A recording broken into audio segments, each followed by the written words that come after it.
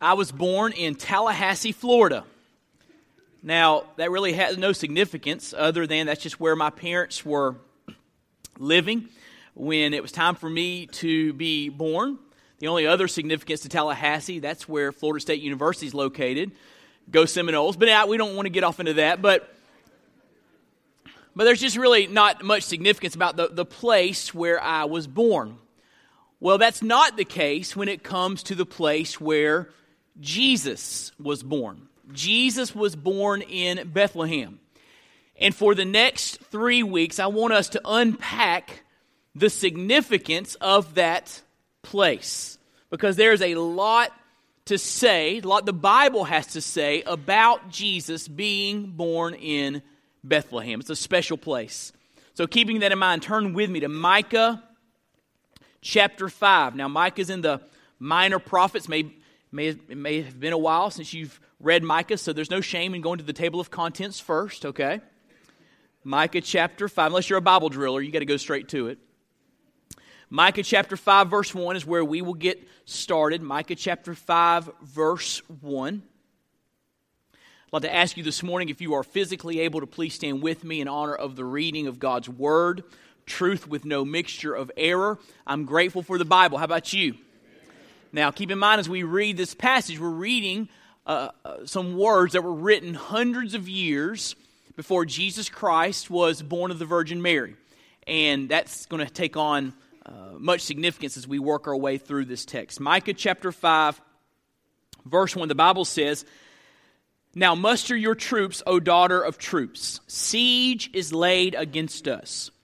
With a rod they strike the judge of Israel on the cheek. But you, O Bethlehem Ephratah, who are too little to be among the clans of Judah, from you shall come forth for me one who is to be ruler in Israel, whose coming forth is from of old, from ancient days. Therefore he shall give them up until the time when she who is in labor has given birth. Then the rest of his brothers shall return to the people of Israel. And he shall stand and shepherd his flock in the strength of the Lord, in the majesty of the name of the Lord his God. And they shall dwell secure, for now he shall be great to the ends of the earth. And he shall be their" what? Peace. Let's pray together this morning.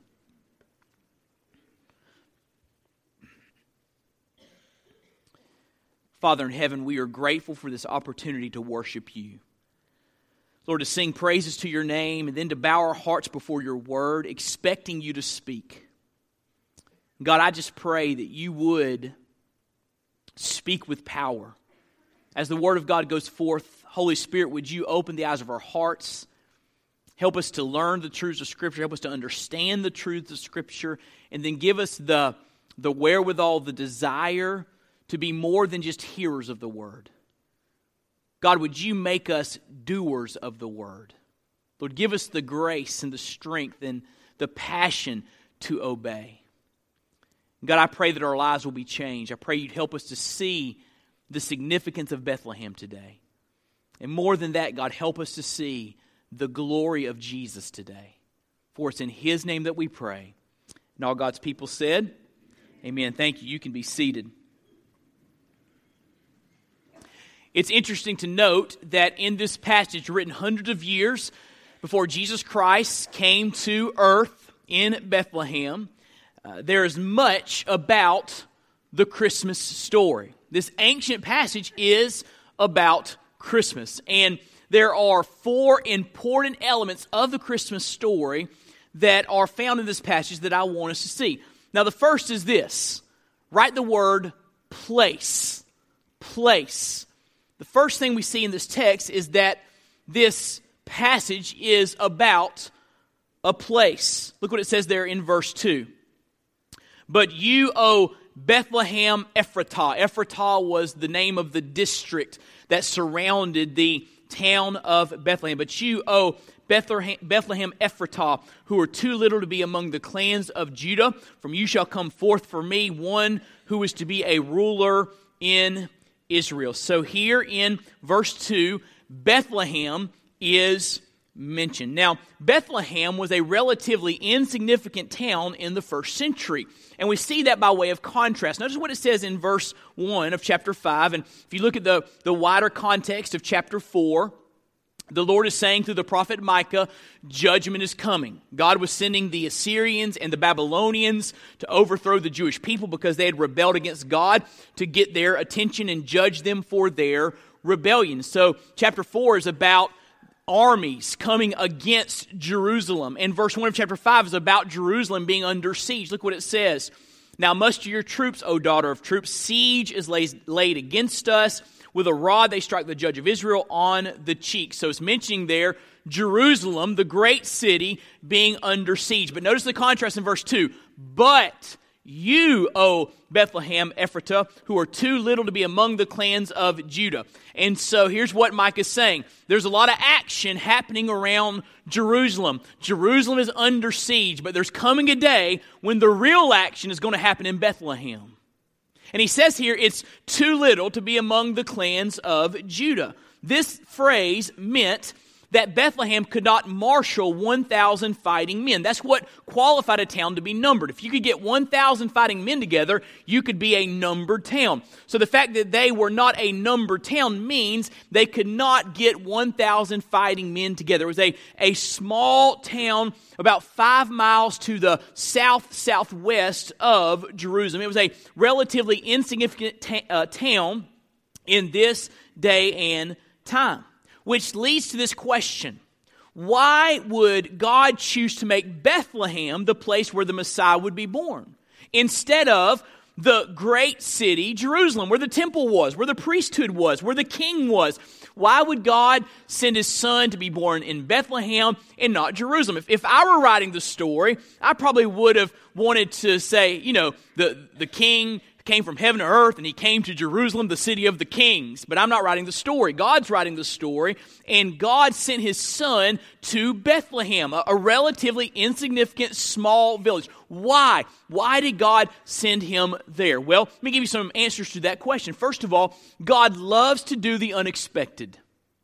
If you read the Bible, it is the story of God moving in counterintuitive, unexpected ways. He loves to move in certain ways so that you see his greatness and his wisdom and his power. You simply cannot paint God into a corner. You can't figure God out. His ways are not our ways. His thoughts are not our thoughts. And often throughout the Bible, he does unexpected things like sending his son to an insignificant village called Bethlehem. God loves to do the unexpected, and the scriptures bear that out.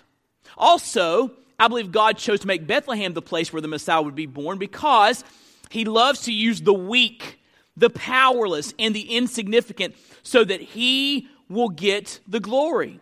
He loves to use the weak, the powerless, insignificant things so that he will get the glory. When great things happen in unimportant places through unimportant people, you look to the one who is accomplishing the great things. Over in 1 Corinthians chapter 2, the Bible says that God loves to use the weak things of the world to shame the wise and to shame the strong. When God uses weak things, weak places, weak people, then who gets the glory?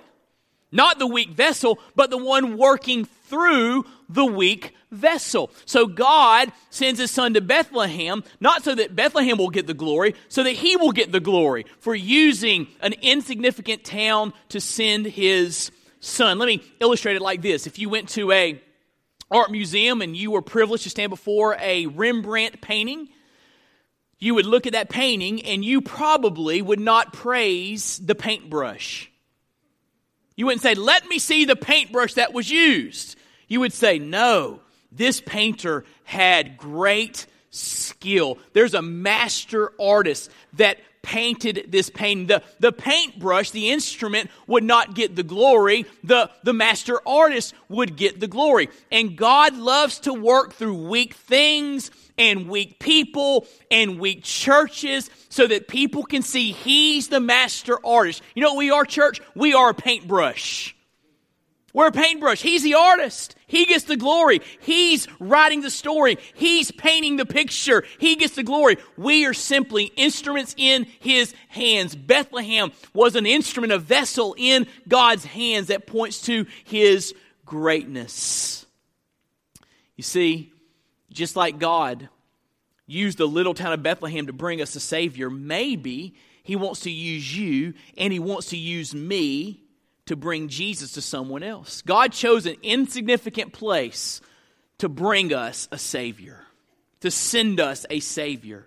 And perhaps God wants to use insignificant people like me and you, just plain ordinary folks, to bring the Savior to others, right? It's really been neat these past few weeks as I've seen many of you place your lives in the Master's hands, just to be a paintbrush and let God use you to bring Christ to others. This past week we had a group of folks come in called Trophies of Grace, and these men love the outdoors. And they said, you know what?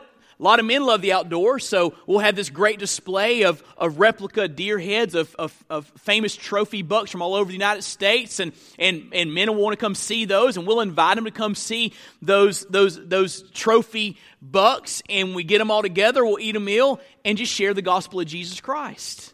Don't you love that? Just men that say, hey, I love the outdoors, and men love the outdoors, so let's get them together and talk about Jesus.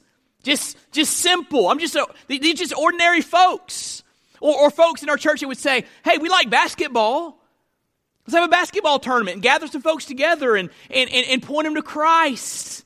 Or, hey, let's make cupcakes to raise money to get the gospel to the ends of the earth. Or let's paint a painting to get to sell in the church so we can get money to Lottie Moon. I mean, it's just ordinary folks saying, God, I want to be a paintbrush. I'm just insignificant. I'm ordinary. But I want to put my life in your hands, and I want you to use me and make me a Bethlehem. Use Bethlehem to bring us Christ. Now use me to bring Christ to others. God loves using insignificant places and insignificant people, because when He does that, guess who gets the glory? He gets the glory. And so Bethlehem was a relatively insignificant town in the first century, but it's the place where God sent His Son to be born. Place. But the second important element of the Christmas story that we find in this passage, this ancient prophecy, is prophecy. Prophecy. Just write the word prophecy down.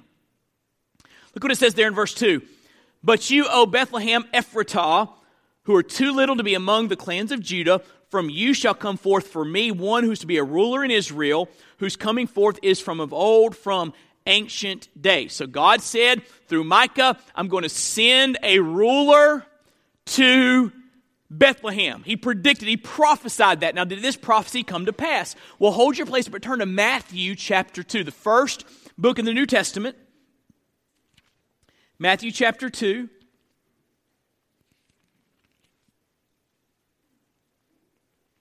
Look what it says in verse 1. Matthew chapter 2, verse 1. Now, after Jesus was born in Bethlehem, there it is. God said through Micah, I'm going to send a ruler to Bethlehem. Verse 1 of chapter 2, Matthew, Jesus was born in where? Bethlehem, Bethlehem of Judea. And born in the days of Herod the king, behold, wise men from the east came to Jerusalem, saying, where is he who has been born King of the Jews? For we saw his star when it rose and have come to worship him.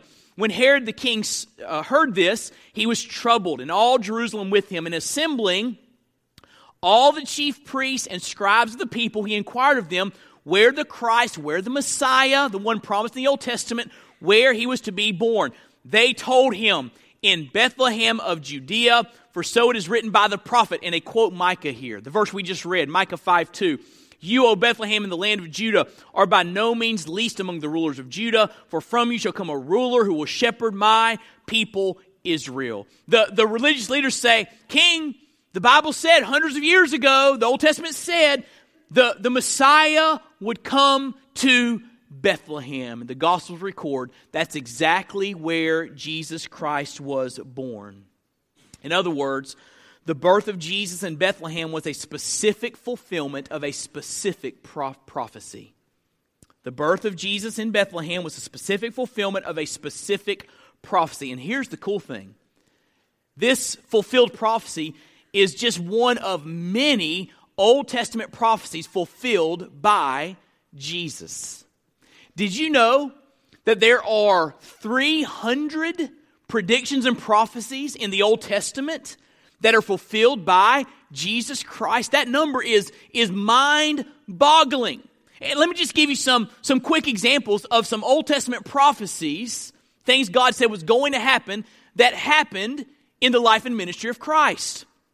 For example, Isaiah 7:14 predicted that the Messiah would be born of a virgin. And the Bible records in Matthew that he was born to the Virgin Mary. Malachi 3:1 and chapter 4:5 say that the Messiah would be preceded by an Elijah-like figure who would live in the wilderness and cry out a message warning people to prepare the way for the Lord. Prophetically speaking of John the Baptist, and the Bible tells us in the Gospels that John the Baptist preceded the public ministry of Christ. Zechariah 9:9, Haggai 2:7, and Malachi 3:1 foretold that the ministry of the Messiah would climax in Jerusalem, which the Messiah would enter humbly, riding on a young donkey before suddenly appearing boldly in the temple. The Bible said that would happen. That's exactly what happened in the days of Christ as he entered Jerusalem on the Palm Sunday riding a donkey. It was also foretold that the Messiah's ministry would contain the element of the miraculous. Isaiah 35:5 and 6 and Psalm 78:2 say that he would heal blind and deaf and lame people, and he would teach the people uttering parables, and that's what he did in the Gospels. Listen to this specificity. We are told in the Old Testament that he would be betrayed by a friend for 30 pieces of silver. And the silver would be thrown on the temple floor and be used to buy a potter's field. Psalm 41:9, Psalm 55:12 and 14, Zechariah 11:12 and 13. Amazing. Listen to what the Bible tells us about the death of the Messiah. Zechariah 13:7 told us that the Messiah would be smitten and his followers would disperse like sheep who have suddenly and violently lost their shepherd. When Jesus Christ was arrested in the Garden of Gethsemane, his disciples scattered. And the Old Testament said in Zechariah, that's exactly what would happen. It was foretold that the Messiah would be attacked and rejected, accused by false witnesses, and he would remain silent, refusing to come to his own defense. Psalm 35:11, Psalm 38:13, and Isaiah 53:7. It was foretold that he would be beaten and whipped and slain for the transgressions of those he came to save, and his death would be painful. Listen to what the Bible said hundreds of years before Jesus Christ walked upon this earth about his death. Psalm 22:17 and 18 told us that he would be publicly disrobed. His clothing would be gambled away by executioners, which is exactly what happened at the cross. Isaiah 53:12 told us that the Messiah would be executed with criminals. We know that he died between two thieves. Isaiah 53:5 and Psalm 22:16 tell us his hands and feet would be pierced, which happened when he was nailed to the cross. Listen to me. When these verses talked about the cross, crucifixion had not even been invented yet. And yet the prophets say that the Messiah would die by being pierced through his hands and his feet. Psalm 22:1 tell us that he would question why God had forsaken him, which is what he said on the cross. Psalm 22:7 and 8 tell us that nearby mockers would deride him as he was hanging on the cross. The Bible told us that he would suffer acute thirst after massive losses of bodily fluids. His bones would be twisted from their joints. His heart would melt and break from grief. Psalm 22:14 and 15. Isaiah 53:9 told us that his corpse would be laid to rest in the borrowed tomb of a rich man. Hundreds of years before Jesus Christ was born of the Virgin Mary. Hundreds of years before Jesus Christ died on the cross. Hundreds of years before Jesus Christ was laid in the tomb of Joseph of Arimathea. The Bible said, the book of Isaiah said that he would be laid in the borrowed tomb of a rich man. Wow. Isaiah 53:9. And these are just some of the prophecies. There are 300 predictions and prophecies that were fulfilled in Christ. Now, let me just tell you this. There was a day when some skeptics scoffed at this idea. And the skeptics said, you know what, here's what happened. There were some zealous Jesus followers who went back to the Old Testament writings and added these prophecies in to match up to the life of Jesus Christ, to make Jesus look better, to try to gain him a following. And skeptics would say, Jesus Christ didn't fulfill prophecies. He just lived his life, did his thing, and his followers went back and added all these prophecies in to make it look like he fulfilled prophecies. That's what a lot of people said. And a lot of people believed that until March 1947. You know what happened in March 1947? In the wilderness area by the Dead Sea, a young Bedouin herder had lost one of his sheep. He was chasing him through the cliffs, and he thought that maybe this sheep went into a cave. And he was going to go in and look for his sheep, but before he wanted to make sure there were no critters in there, so he got a stone, and he threw it into the cave, and he heard something break, heard something shatter. And he walked into that cave and found these ceramic or clay jars with some things in them. And he looked for treasure, didn't see any treasure, saw some things rolled up in there, and he didn't think much about it, told some of his friends. Eventually, these things in the clay jars made them to some antiquities dealers and some archaeologists, some historians that began to study these documents, and what they found was extraordinary. These findings were called the Dead Sea Scrolls. They were found in a barren area by the Dead Sea called Qumran. I was there just recently. It was awesome. I got to see the cave, the first cave that the shepherd boy threw the rock into. And we got to go to the Shrine of the Book in Jerusalem and see the actual Dead Sea Scrolls on display. I got a picture by one of the clay canisters. I was geeking out. It was awesome. It was awesome. But here's why that's significant. Those Dead Sea Scrolls have been studied as to the time they were made. They're copies of the Old Testament and other things. But in those Dead Sea Scrolls, we have copies from every book of the Old Testament except for Esther and Nehemiah. But every other book in the Old Testament is at least in part found in the Dead Sea Scrolls. These people that live in the desert would make copies of the Old Testament. The book of Isaiah is complete in the Dead Sea Scrolls, a complete reading of the book of Isaiah. And here's why that's significant. It's been proven that these copies of the Old Testament, listen to me, were made at least 100 years before the time of Christ. Which means the Old Testament, all these prophecies were in place well before Christ ever walked upon the face of the earth. So that takes away, skeptics, the leg you're standing on. These were not fanciful add-ins by zealous followers of Jesus. The Bible said clearly, well before the time of Christ, that these things would come to pass, and they were fulfilled in Christ. Wow. Wow. 300 predictions fulfilled in Christ. And one of those is so precious that Jesus would be born in a very specific place named Bethlehem. So we've talked about the place, and we've talked about prophecy, but third, let's talk about the person. The person that would be born in Bethlehem. There are four things I want you to see about this one who would be born in that town. Number one, he would be a ruler. Look what it says back in Micah 5, verse 2. But you, O Bethlehem Ephratah, who are too little to be among the clans of Judah, from you shall come forth for me one who's to be a ruler in Israel, whose coming forth is from of old, from ancient days. So this one who would be born in Bethlehem, this Messiah who would be born in Bethlehem, was going to be a king, a ruler. Now here's why that's a big deal. There are a lot of folks that are comfortable with the Christmas story. They like the nativity scenes. They like to sing Silent Night and Away in a Manger. They love to think about Jesus, baby Jesus. And yet they've never bowed their hearts to Him and recognized Him as Lord of their life. Can I remind you that baby Jesus is the King of Kings and the Lord of Lords? And He didn't stay a baby. He grew up and lived a perfect, matchless life and died on the cross for your sins and my sins and rose from the grave and ascended to the Father. And one day He's coming back and every knee will bow and every tongue will confess that Jesus Christ is Lord to the glory of God the Father.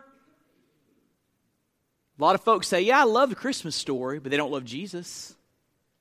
I love the Christmas story, but they've never bowed their hearts to King Jesus. The Bible says the one born in Bethlehem would be a ruler, a king. Lord, have you bowed your heart to King Jesus? And if you have not, you're missing the point of Christmas. Secondly, not only was He a ruler, He was divine. And He is divine. Look what it says in Micah 5, verse 2. From you shall come forth from me one who is to be ruler in Israel, whose coming forth is from of old, from ancient days. That phrase, ancient days, could be translated from everlasting. In other words, the one born in Bethlehem, the ruler to be born in Bethlehem of the Virgin Mary, has no beginning. Jesus Christ has always existed. When He was born to Mary, it was not the beginning of the existence of Christ. The incarnation was simply when Jesus left heaven and came to earth, taking on human flesh. But He existed before the incarnation. He's always existed. There's never been a time when He's not existed. Before there was ever a universe, Jesus was there, existing with God the Father and God the Holy Spirit. He's always been there. Now listen to me, here's why that's important.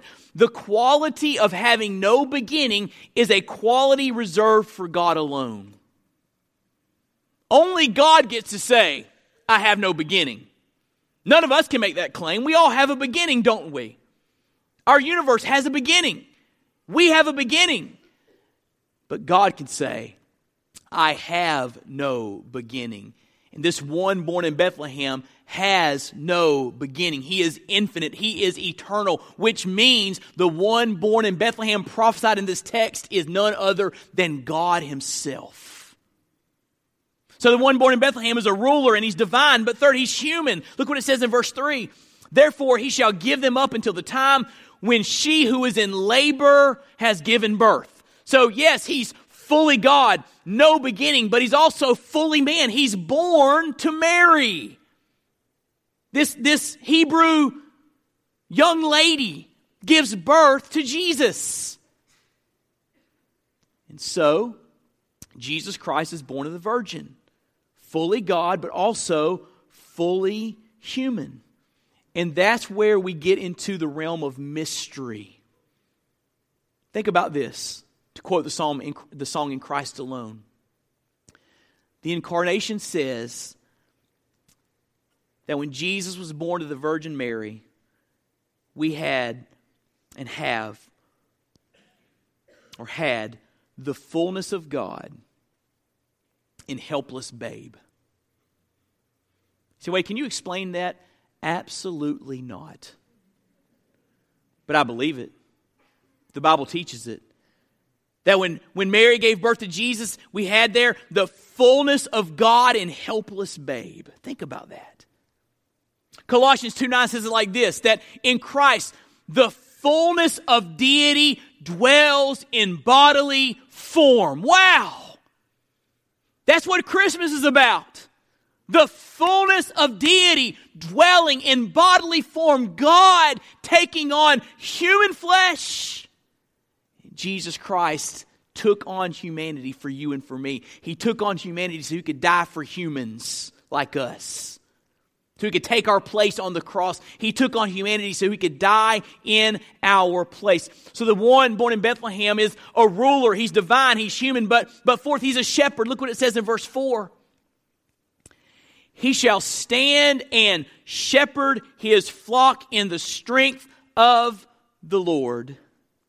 In the majesty of the name of the Lord his God, and they shall dwell secure, for now He shall be great. This verse tells us that the one that would be born to Mary in Bethlehem would be a shepherd king rather than a warrior king. The Jews in the first century, many of them were looking for a political ruler, a military leader who would overthrow Roman rule and oppression.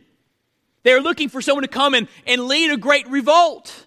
But Micah tells us he's coming not to be a warrior king, he's coming to be a shepherd king.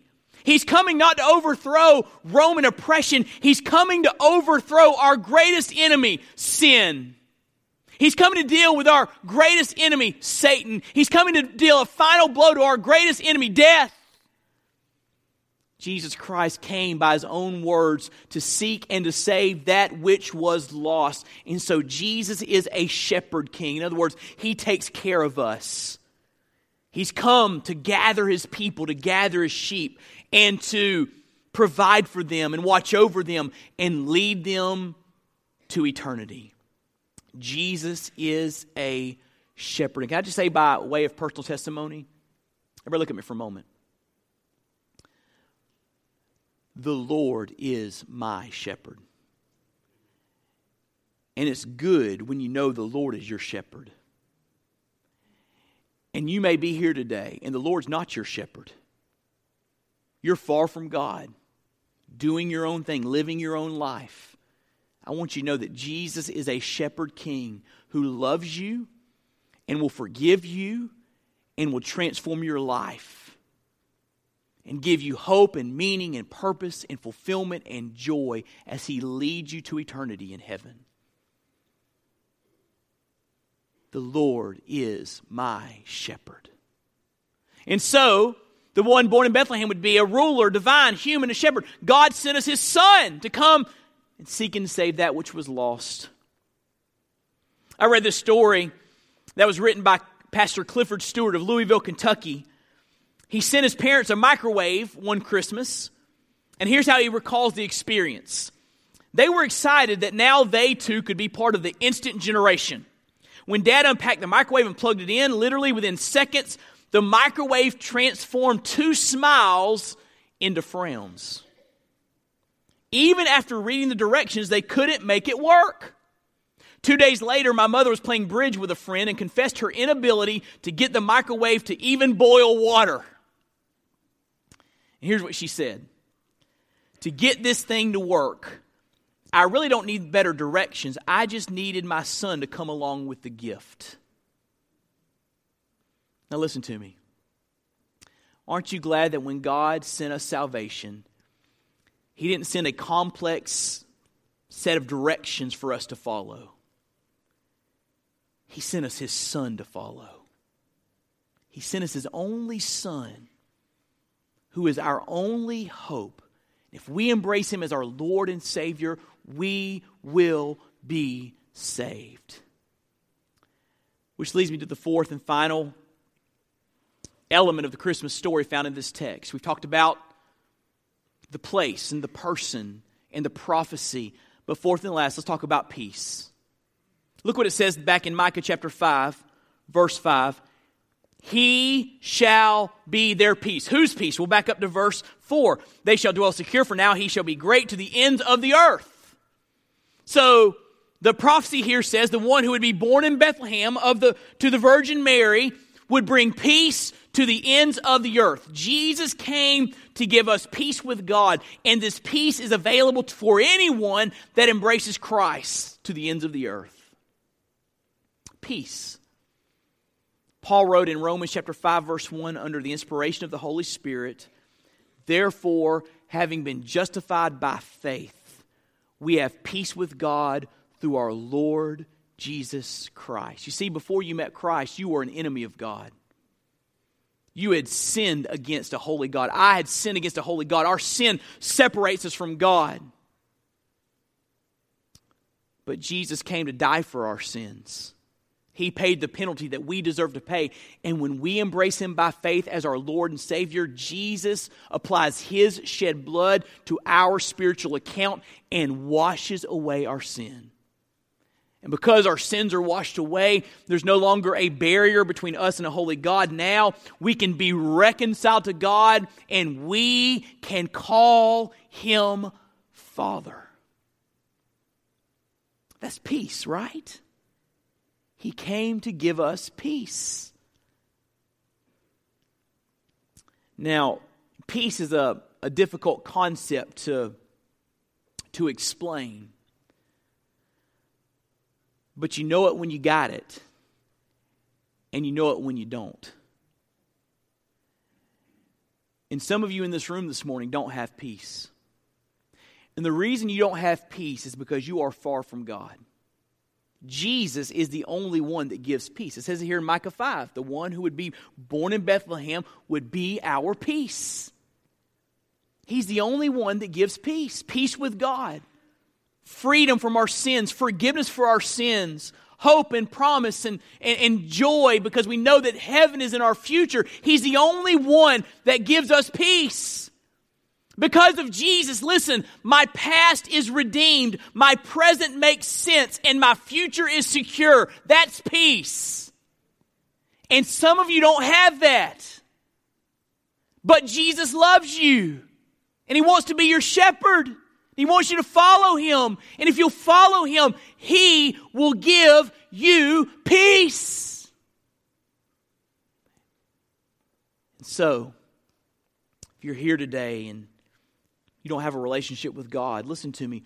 What better time of the year than the season we celebrate the incarnation? What better time of the year than this time of the year could there be to give your life to Jesus? He will be your peace. He'll deal with your sins and bring you into a relationship with God. So how would I sum up this sermon? If you look there in your notes, I give you the point of this sermon. Micah 5 is we're kind of exploring the significance of Bethlehem. The Christmas story is about a place, Bethlehem, that fulfilled a prophecy, a specific prophecy, concerning a person, Jesus, who brings true peace, salvation. The Christmas story is about a place that fulfilled a prophecy about a person who brings us peace. That's what this text is all about. Have you experienced the peace of God that only comes through Christ?